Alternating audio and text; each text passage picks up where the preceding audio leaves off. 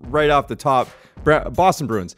But honestly, for me, it's down to 3 names: Montgomery, Swayman, and Allmark.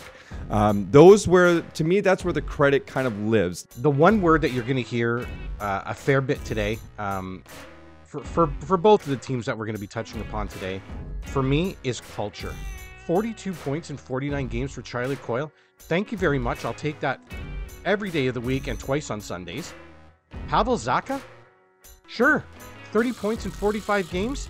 No problem. If we're going to stay on this word culture, we might as well get to our next team, because reinvention. There's a certain individual, and there's a certain individual that I want to touch on in particular that I do believe has changed that culture in that organization.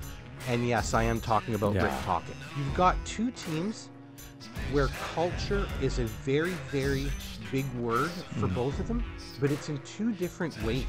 Yeah. Vancouver is really starting to build that culture. They're building it. They're putting the bricks together right now.